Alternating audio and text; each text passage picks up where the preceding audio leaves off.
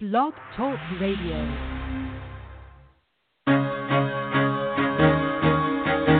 Carol the Coach.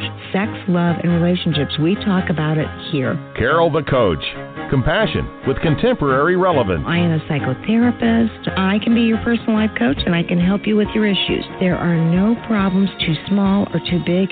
You can talk about anything. Speaker, columnist, radio TV host, and commentator.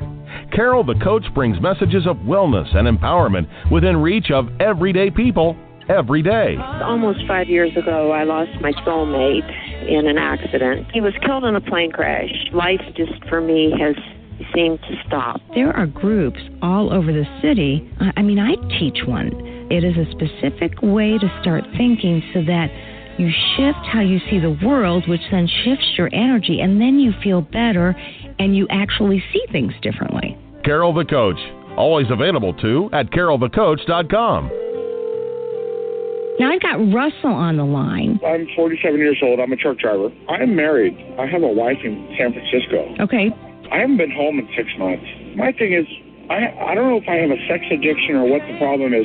Why do I want what I can't have? And as soon as I can have it, I don't want it anymore. You're right on target when you say, I don't know if I have a sexual addiction. Well, guess what? Yes, you do. And you know what? That's my specialty, Russell, so you're at the right place. Continue. I meet women online, and I'm in a different part of the country. I travel all 48 states, so I love sex. I hear self-esteem issues. You never felt good enough, and you didn't feel like you were getting what you should have then, and you're reenacting that now. Do you want to change that about yourself? You get what you need. I got an interesting email.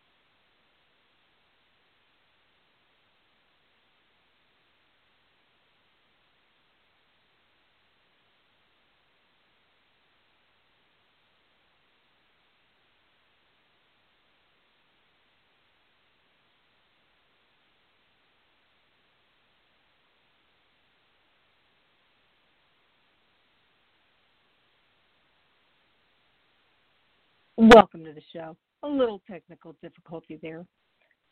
But what I wanted to say is that there has been many emails lately asking me about eroticized rage. Now, I don't know how many of you have heard of that term, but it was a term designed and developed by Patrick Carnes, who saw a certain segment of the population of sex addicts who had fused together in their childhood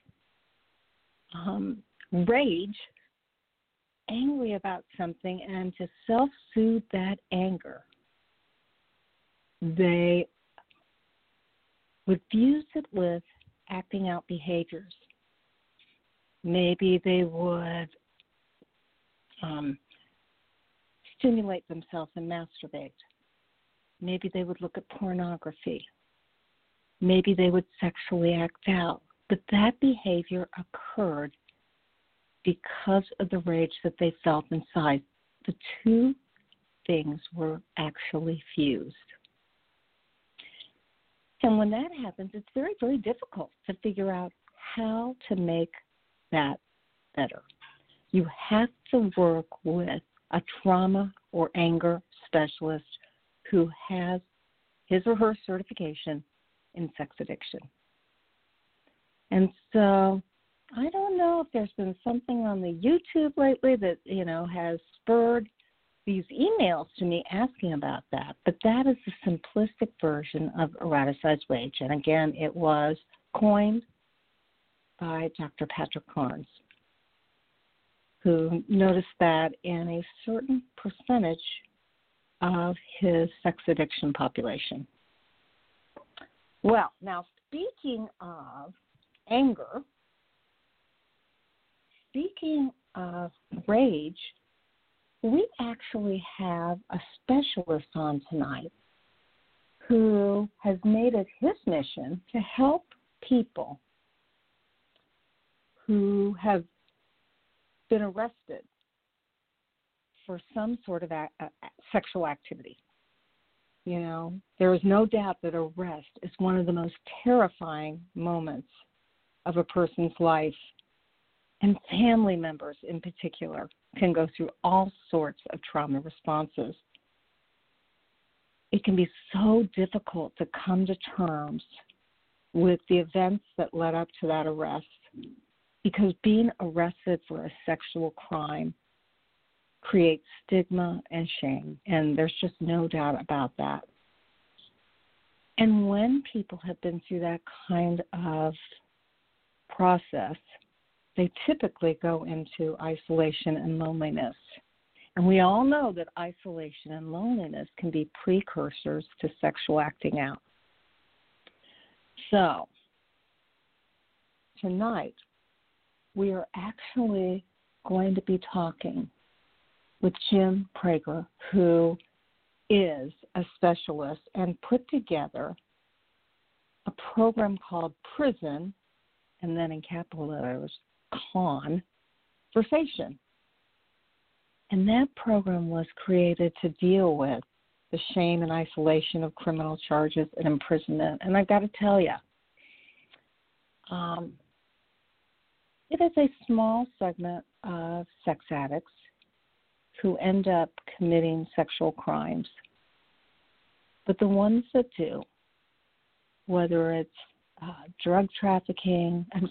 sex trafficking, you can tell I came out of a holiday. I actually went on vacation last week, and I am not as focused as I need to be. So I am just shifting that energy right now to get focused and to tell you that some of the nicest clients that I have had have been in trouble with the law, have been arrested, have done prison time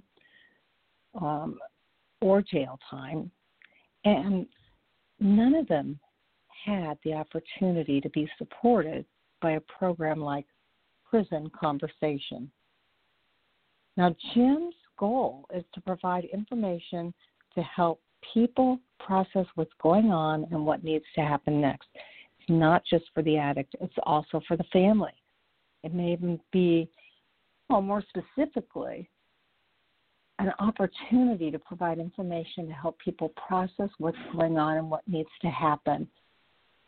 Because we all know that attorneys can be ill-equipped at knowing how to handle this. And so, Jim works with individuals and families to help prepare them for that prison experience, establish goals to work on during that time, and to help them figure out their exit plans from prison, prepare them for life after prison. And that piece is absolutely critical. So he's going to be sharing a little bit about his life and why he decided to make this a mission. And I got to tell you, Jim is incredibly passionate about this.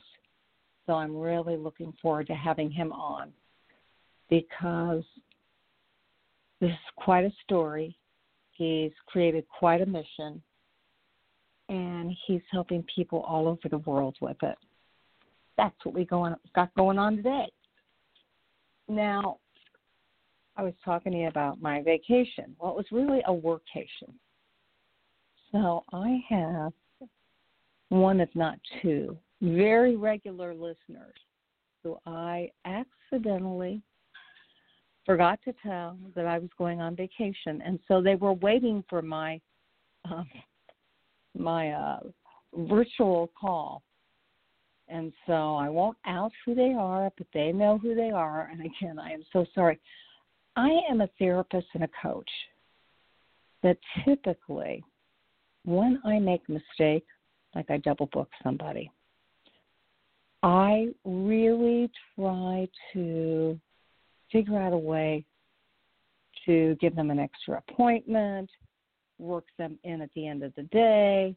I mean, it's just what I do because I know their time is very, very valuable too. I mean, I don't care what they do for a living. I don't care, how many kids they have. I just know that although we all make mistakes, when you profusely apologize and when you try to make it up to somebody, it ends up maybe relieving oneself of some guilt. It was interesting today. I was talking to somebody he's actually a therapist, and he said, Carol, what do you do? I was supervising him. He said, what do you do when you have angered a client? And I said, well, I always, how am I accountable for the anger? What did I do that contributed to it? Because invariably I did something. Maybe I was in a bad mood and my tone was off, or I was a little harsh because they had this difficulty over and over and over again. And so when somebody calls me on it, or in his case, they just missed his appointment and he knew that it was out of anger, I say that I use a process that I think is important for all of us. It's called the Ho'oponopono process. And if you've listened to my show, that I'm a big believer in sending positive energy out there, and I think everything's energy. And so it's really, really, really important to stay as helpful and hopeful as one can. But when I make a mistake, I say 4 things to myself. I say, I am sorry. This is Ho'oponopono. I am sorry. Please forgive me. Thank you. And I love you. So say that I was angry with what my client had done. And, of course, we try to hold back on that. It's not up to us to be judgmental in any way, shape, or form. But if that came through, and if a client said, I can tell you're irritated with me, I would look at how I contributed to that. And then I would, of course, profusely apologize and talk about it, because in healthy relationships, conflict breeds intimacy. And then for the next 2 or 3 days, several times throughout the day, I would say those 4 statements. Because when you say, to yourself, put it out there, I'm sorry. I'm sorry would be, I am sorry that I did not contain my emotions. I'm sorry that I impacted you that way. I'm sorry if I hurt your feelings, And the second Ho'oponopono method is, please forgive me. Please forgive me for not having done a better job of being your therapist or your coach. Please forgive me for having a bad day. And again, I don't say this to the client. I say this to the universe. I put this energy out there. The third one is, thank you. Thank you for having the courage to assert yourself. Thank you for, being honest enough to have some conflict. Thank you for enlightening me. And that last one, I love you. I love my client, although it could be, because that can happen. You just love your clients. They're just the kindest, the most well-intentioned, whatever. But it means I love you for being human and sharing your experiences with me. Now, interesting enough, we're talking about prison today, and that Ho'oponopono method came out of a prison with inmates who had life sentences. And this psychiatrist, as opposed to talking to the clients there, he would look at their chart and he would read through it, and he would say those 4 things, even though he had not met the prisoner. He would say, I am sorry. I am sorry that abuse happened to you. I am sorry you witnessed domestic violence between your mother and father. I'm sorry your mother shot your father. I'm sorry your brother died at age 6, whatever the I'm sorry was for. And then he would say, please forgive me, really representing our system. Please forgive me that I couldn't protect you. Please forgive me that there weren't resources. He took that on himself.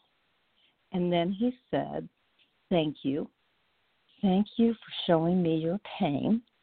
And last but not least, I love you, which from the psychiatrist meant, I love your essence as a being, and I know you're in here for life, and I know you've committed terrible crimes, but you're still a worthy person, and I know that there's a part of you that is really a very good person, and I want to proceed with care, kindness, and compassion. And he would just put out that energy.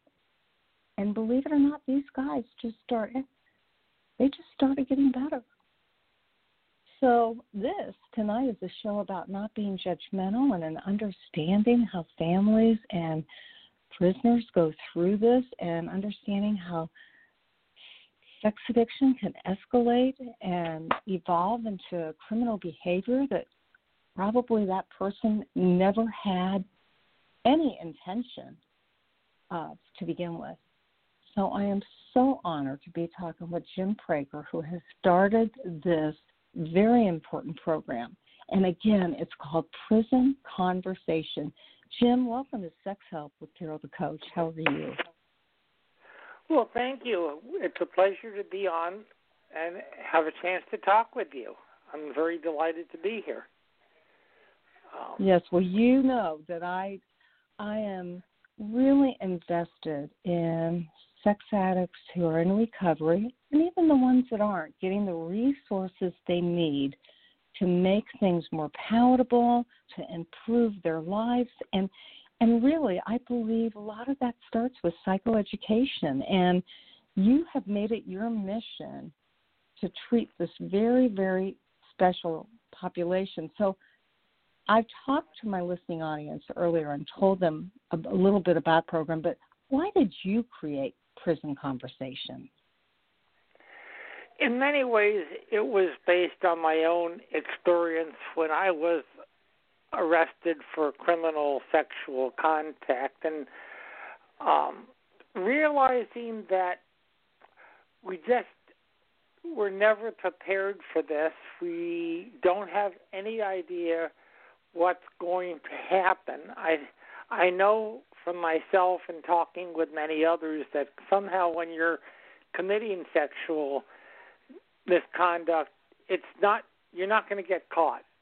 And it's kind of like you're 6 foot tall and bulletproof, and all of a sudden you're arrested and you realize you're not 6 foot tall and bulletproof, and it's very, very scary. There's a risk of suicide.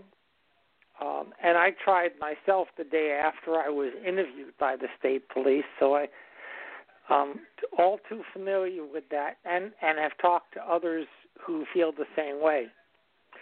So I wanted to use my own experience and my own recovery, and I have 32 years, almost in June it will be 32 years clear of illegal sexual behavior, and over 20 years now out of prison. So I've lived enough to figure out that I can make a difference, and I want to help others.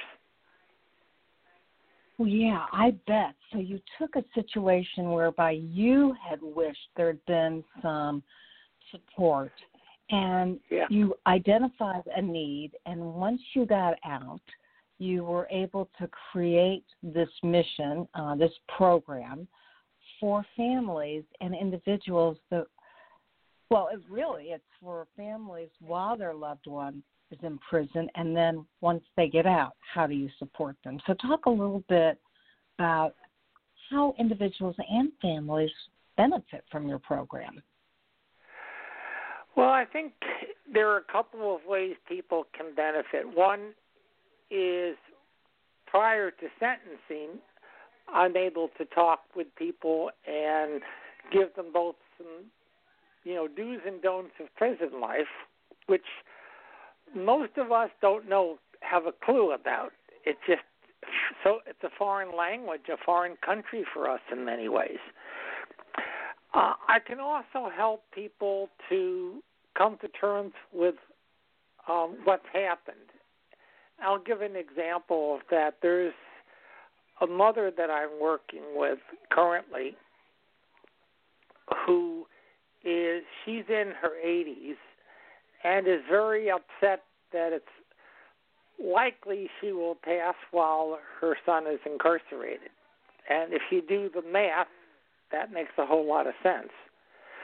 So I have worked with her, instead of trying for compassionate release, which is something that she wants or some appeal, try to create things that he has a softer landing, so that when he does get out, if you're not around, he has a place to stay, or the things like that, or people that he can connect with.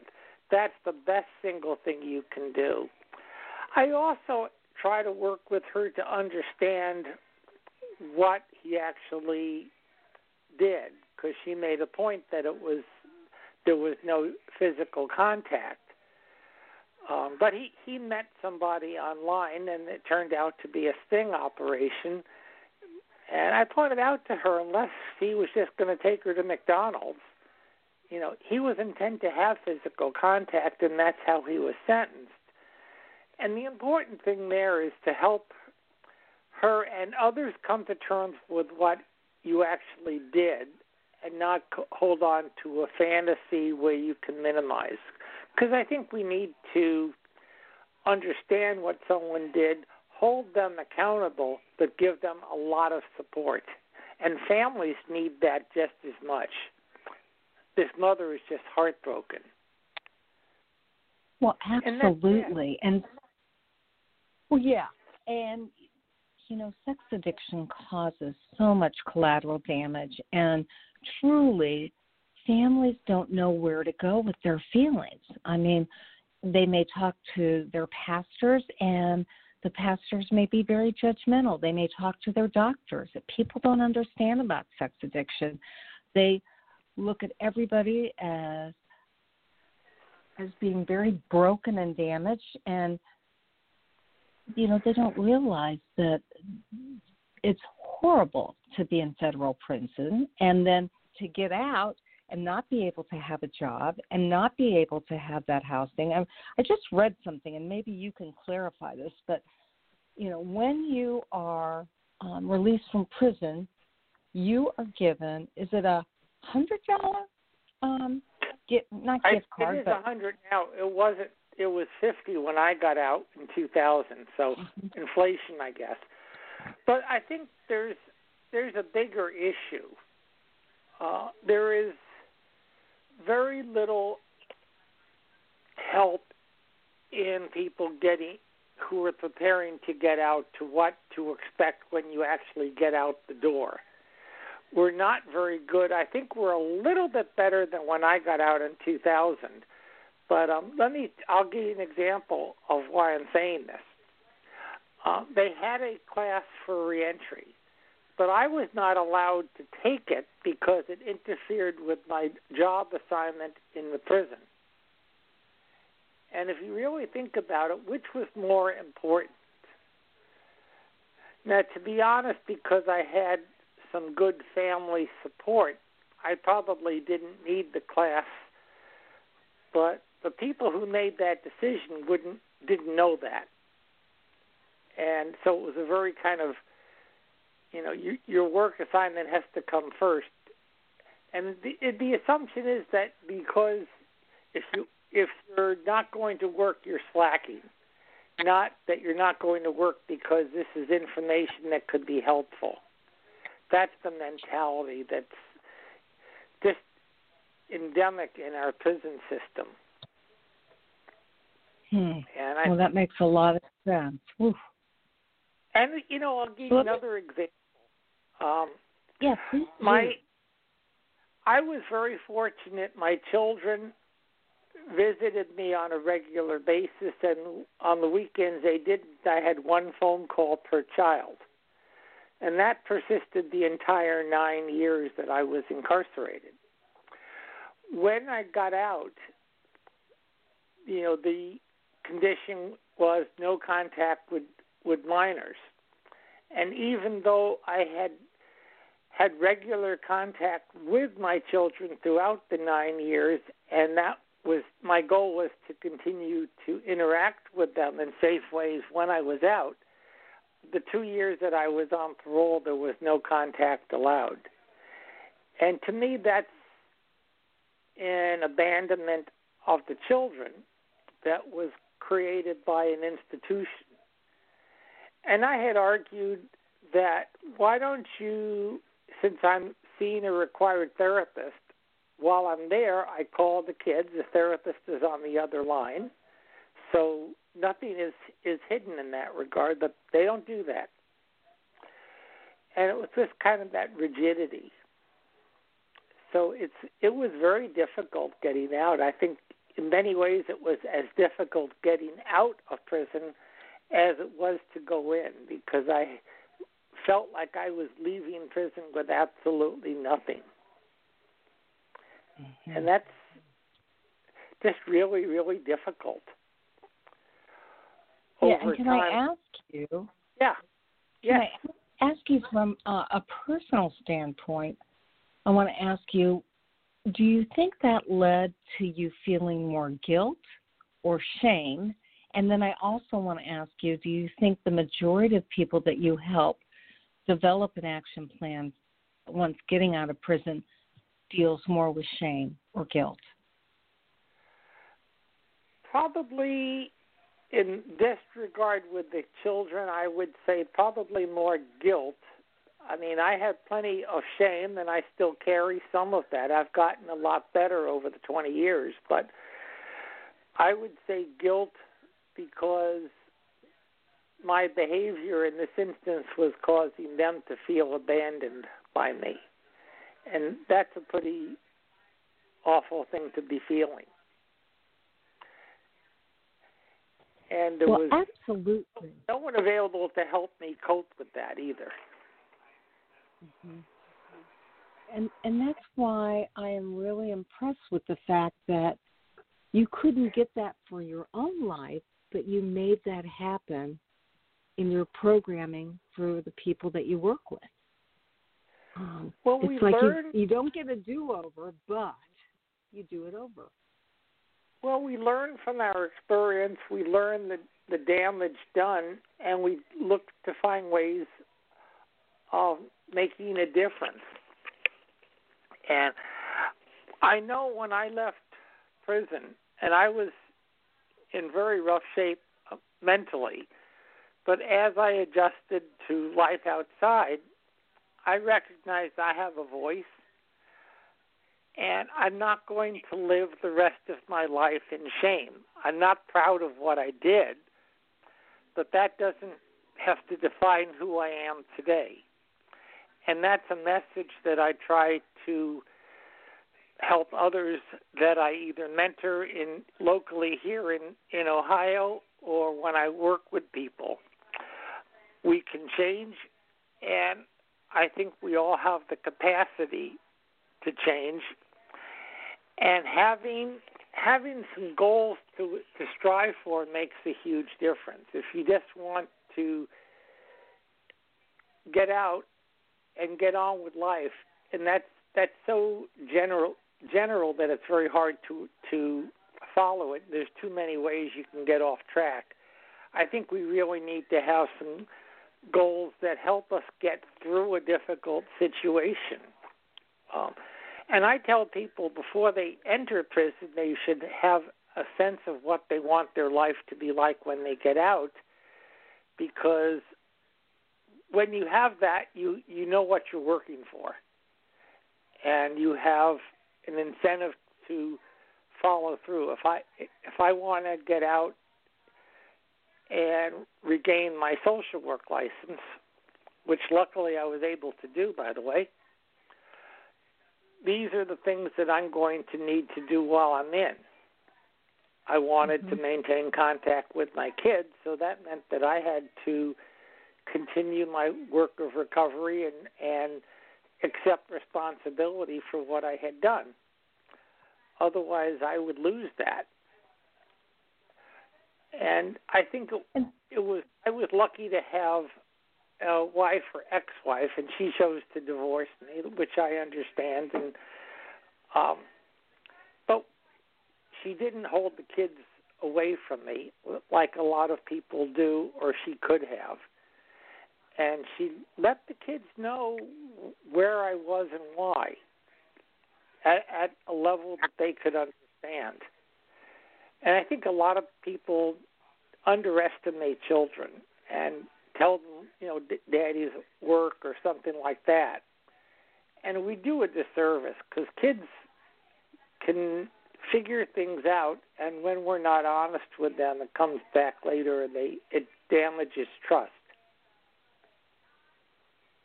And so, obviously, I'm a social worker, too, and one of the things I know is that you had to go through the Ohio Professional Licensing Board and appeal to them to get your license back, right?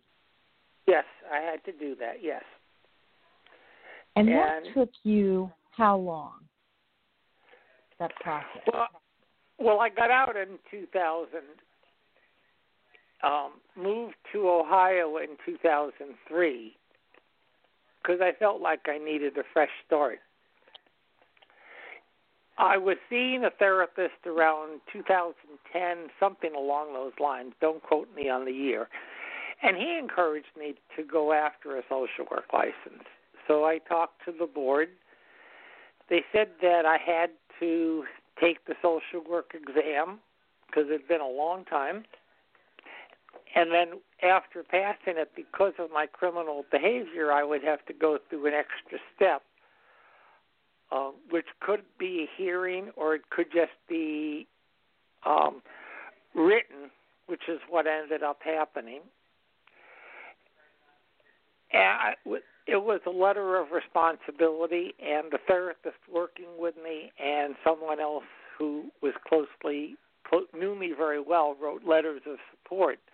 And I was granted a restricted social work license. Basically, the restrictions were to make sure that a supervisor, knew about my situation, had a copy of the restrictions, and no contact with minors at a professional level, which makes all the sense in the world since I had abused one.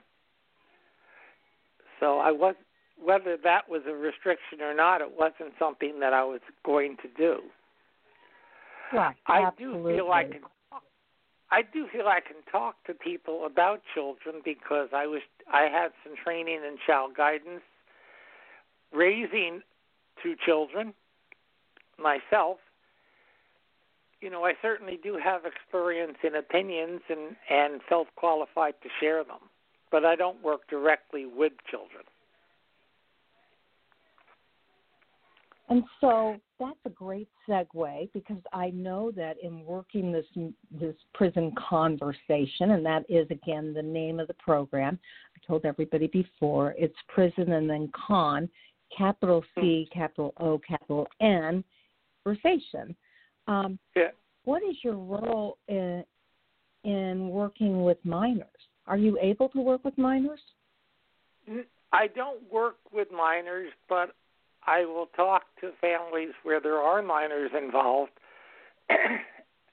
about sharing what the children need to know, to be honest with them, to not tell lies, take into account their maturity level and ability to understand, when families are comfortable, I say go ahead and take the child for a visit or a phone call, whatever you're able to do. And with COVID, it's pretty much phone calls and JPay right now too. But people have to sense.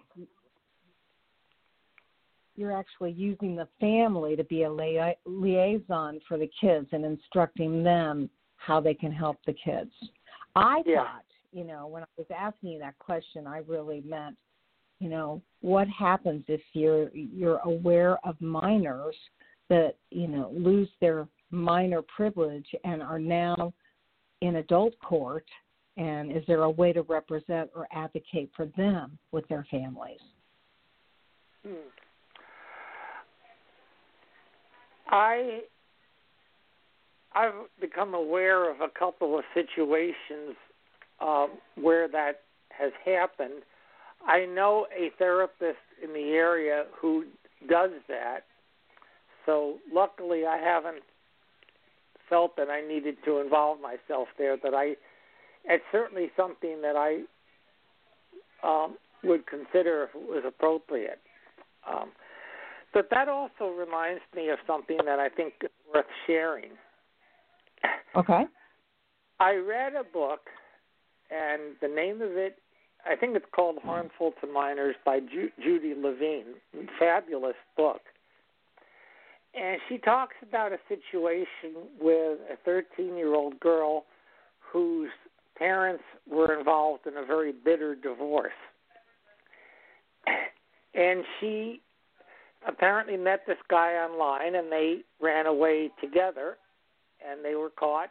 The guy was sentenced. He was 21. She was 13. And the judge talked about, in sentencing, how this guy had ruined her life. And it occurred to me, you can't really know that. I mean, judges say things like that, but you don't know how she's going to progress from this point. But there's another point to this. We're making her a helpless victim. If she, instead of running away with somebody, in her anger, had killed one of her parents, would she have been conceivably tried as an adult? Which is, a very different scenario. And I'm glad that's not what happened, but it really struck me that how hypocritical we are with whether children can be tried as adults, let's say. Excuse my voice. I'm losing my voice a little bit. Sorry. And that story made me think about that whole scenario and how we look at teenagers whose brains are not well developed, and we try to really make them into adults, and it's so unfair.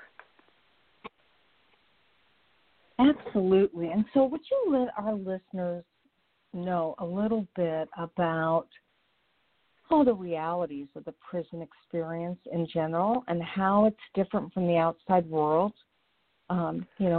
What do they have to deal with in prison, and how do they cope with it? It's a very, very different lifestyle. For one thing, prison life is very regimented. You get up at a certain time, you have breakfast, and your day is very structured, and you have to be wherever you're scheduled to be, or you're out of place, which is a ticket that is going to impact you later on when you try to get parole. They look at how any misconducts you have. There's no privacy in prison. Your mail is opened when you get it, unless it's legal mail from an attorney. That they don't open. So it's kind of, you assume like everything you do and say is read and heard. And that creates just a lot of stress. The higher level security prisons tend to have a fair amount of violence. There can be gangs. I found to a large extent the sex offender population that I was part of, the violence certainly could happen, but it was exaggerated. And I found there was a lot of safety in numbers.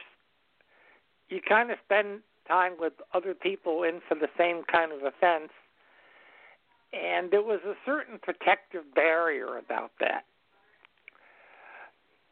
There were also people that would come up to me and say, if anyone bothers you, just let me know and I can handle it. And really it's a protection racket. And let's call it for what it is. For me, when, you buy someone some coffee or tobacco or whatever it is that they're interested in, and they take care of if there's a problem. It's not a healthy way of dealing with situations, and luckily there weren't a lot of times when I had to call on that. But it was something that was fairly easily available, and in prison people are always looking for a way to make some extra money because there is not much of that in prison. And so the hustle could involve making cards or letters or something, or arts and crafts, or protection rackets. And there were also people that were always interested in trying to get you involved in something like gambling or sexual activity. So I had to learn to watch who I associated with, and that's a learning process. And I try to help individuals today cope with that and be a little smart and pay attention to who they're hanging around with.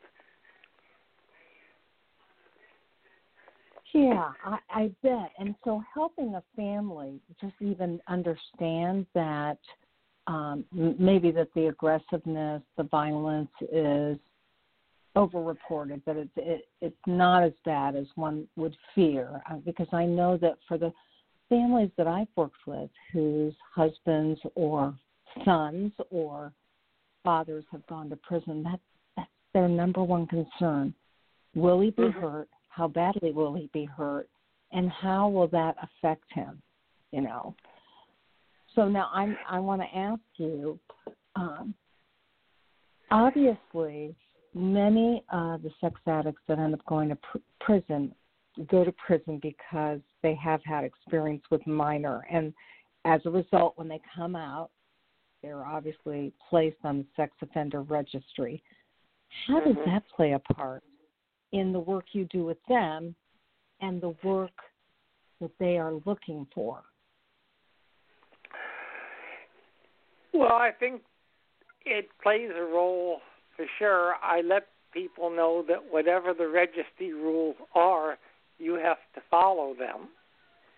And I stress that because people can be charged with violations as a result of that.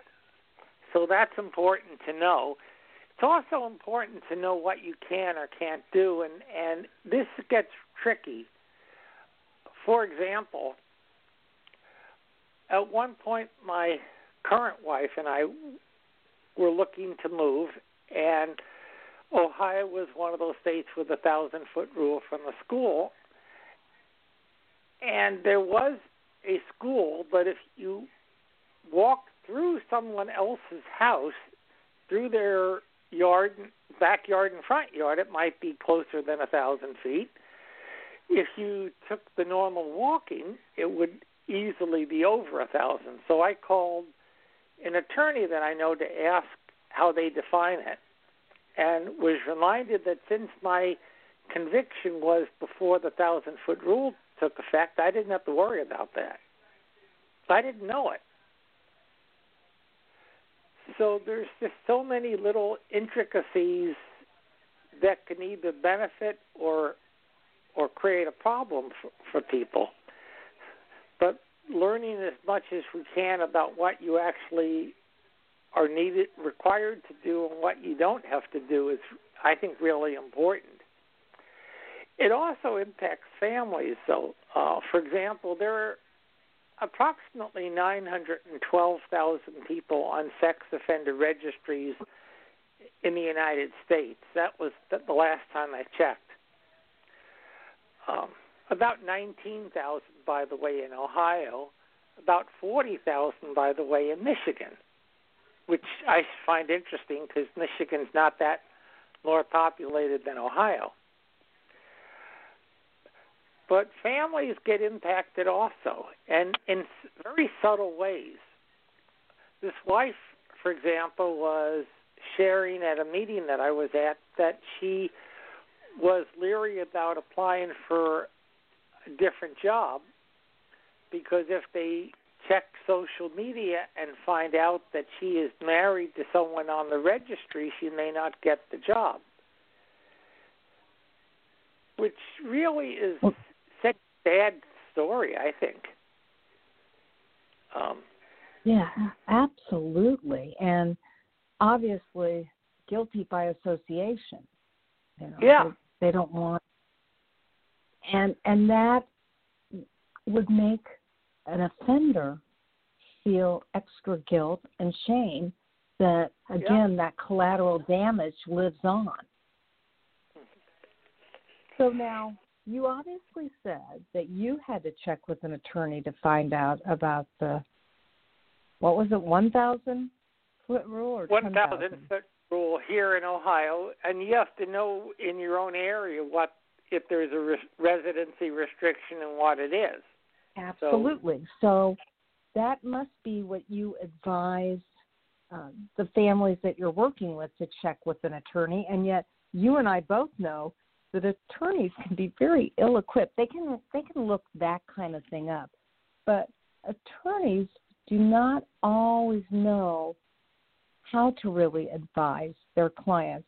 They are ill-equipped to handle this in a lot of respects. So do you work with attorneys to coordinate services? I can. Unfortunately, I rarely get the opportunity. A couple of years ago, I talked to a group of attorneys in this area about what I do with the goal that I would get some opportunities to help families. That never materialized. I'm not sure what the reason for that is. And a lot of times I will actually suggest to families to call law enforcement or the sheriff's department rather than an attorney, because I think sometimes attorneys don't always know. And I know our local sheriff, for example, has a map, and if you give them an address, they can tell you if it's legitimate or not legal or not for the person. They may or may not know about the date of conviction. That you would have to follow up further on, but they would know if it's within 1,000 feet or not.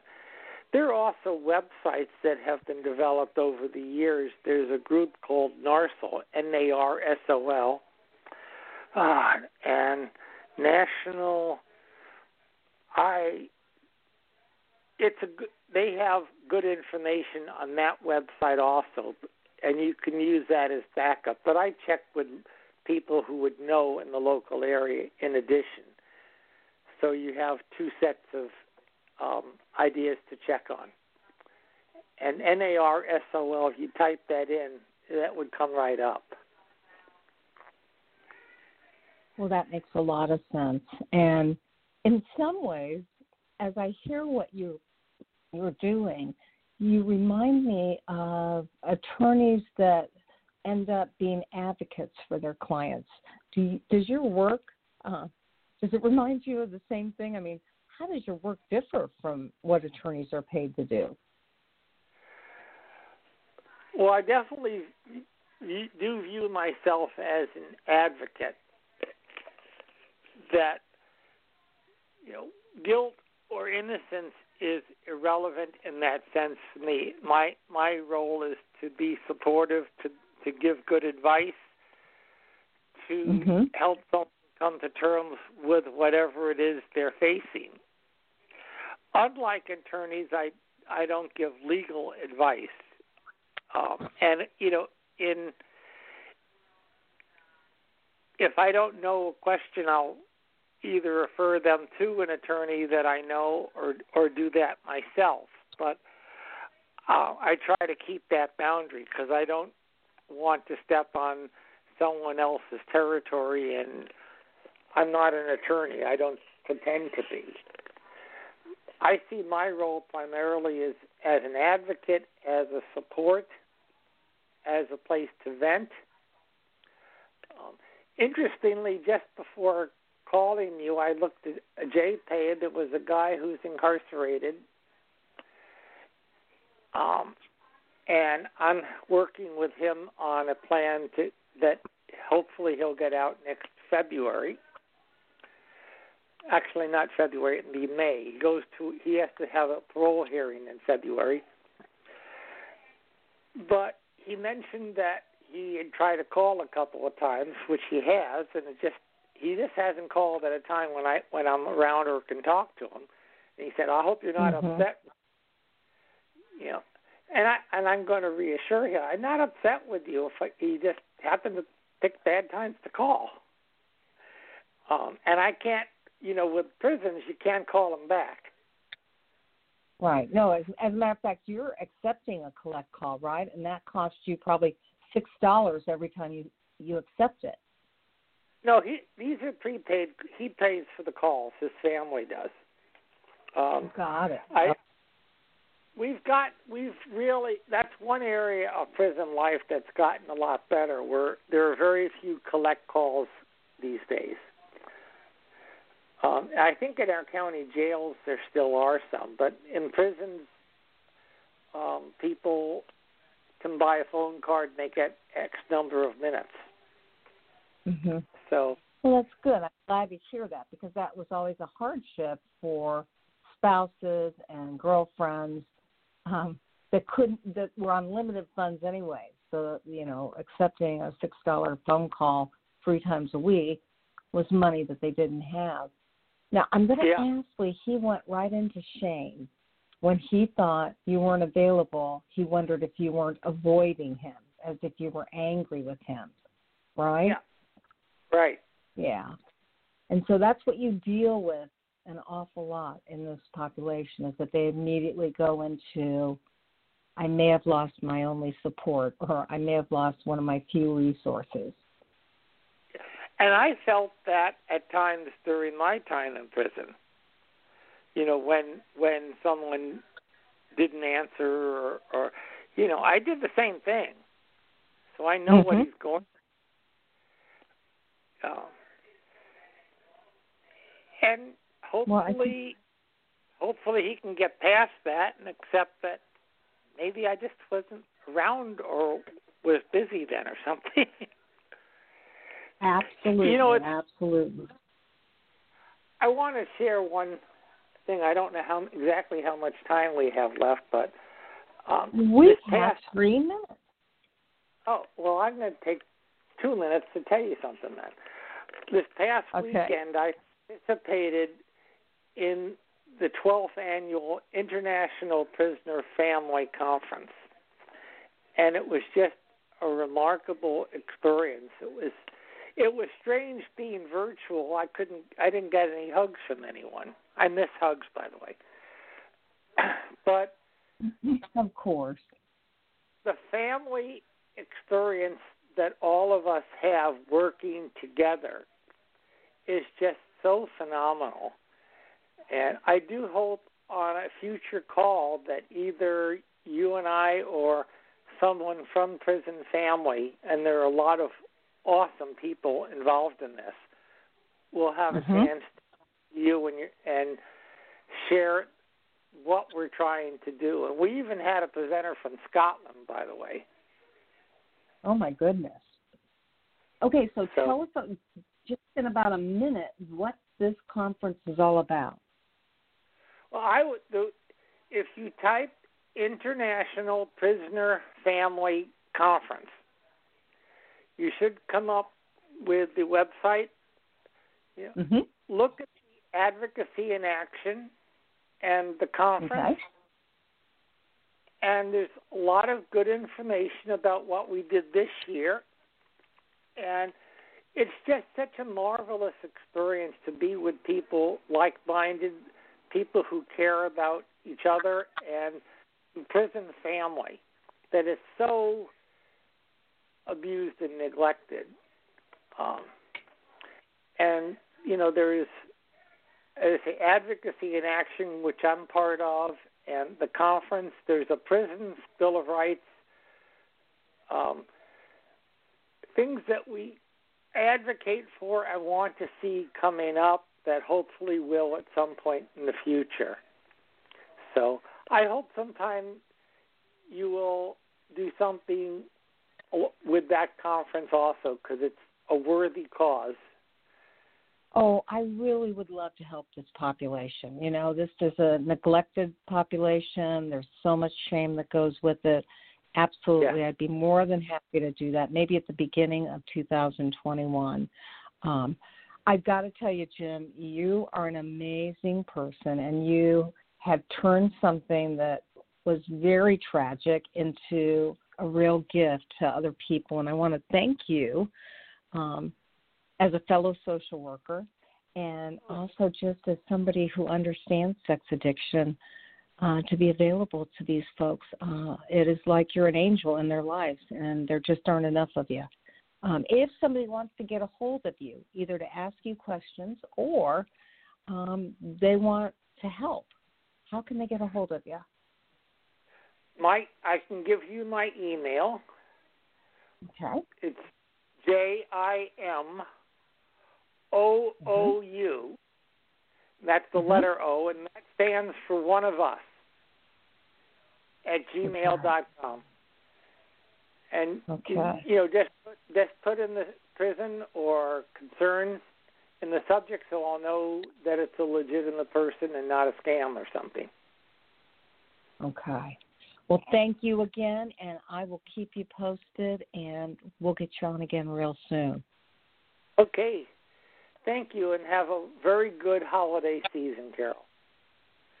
Oh, thank you much. I sure will. And you also. Okay, take care now. Good night. Okay. Good night. That was Jim Prager. Again, the mission that he serves is prison conversation.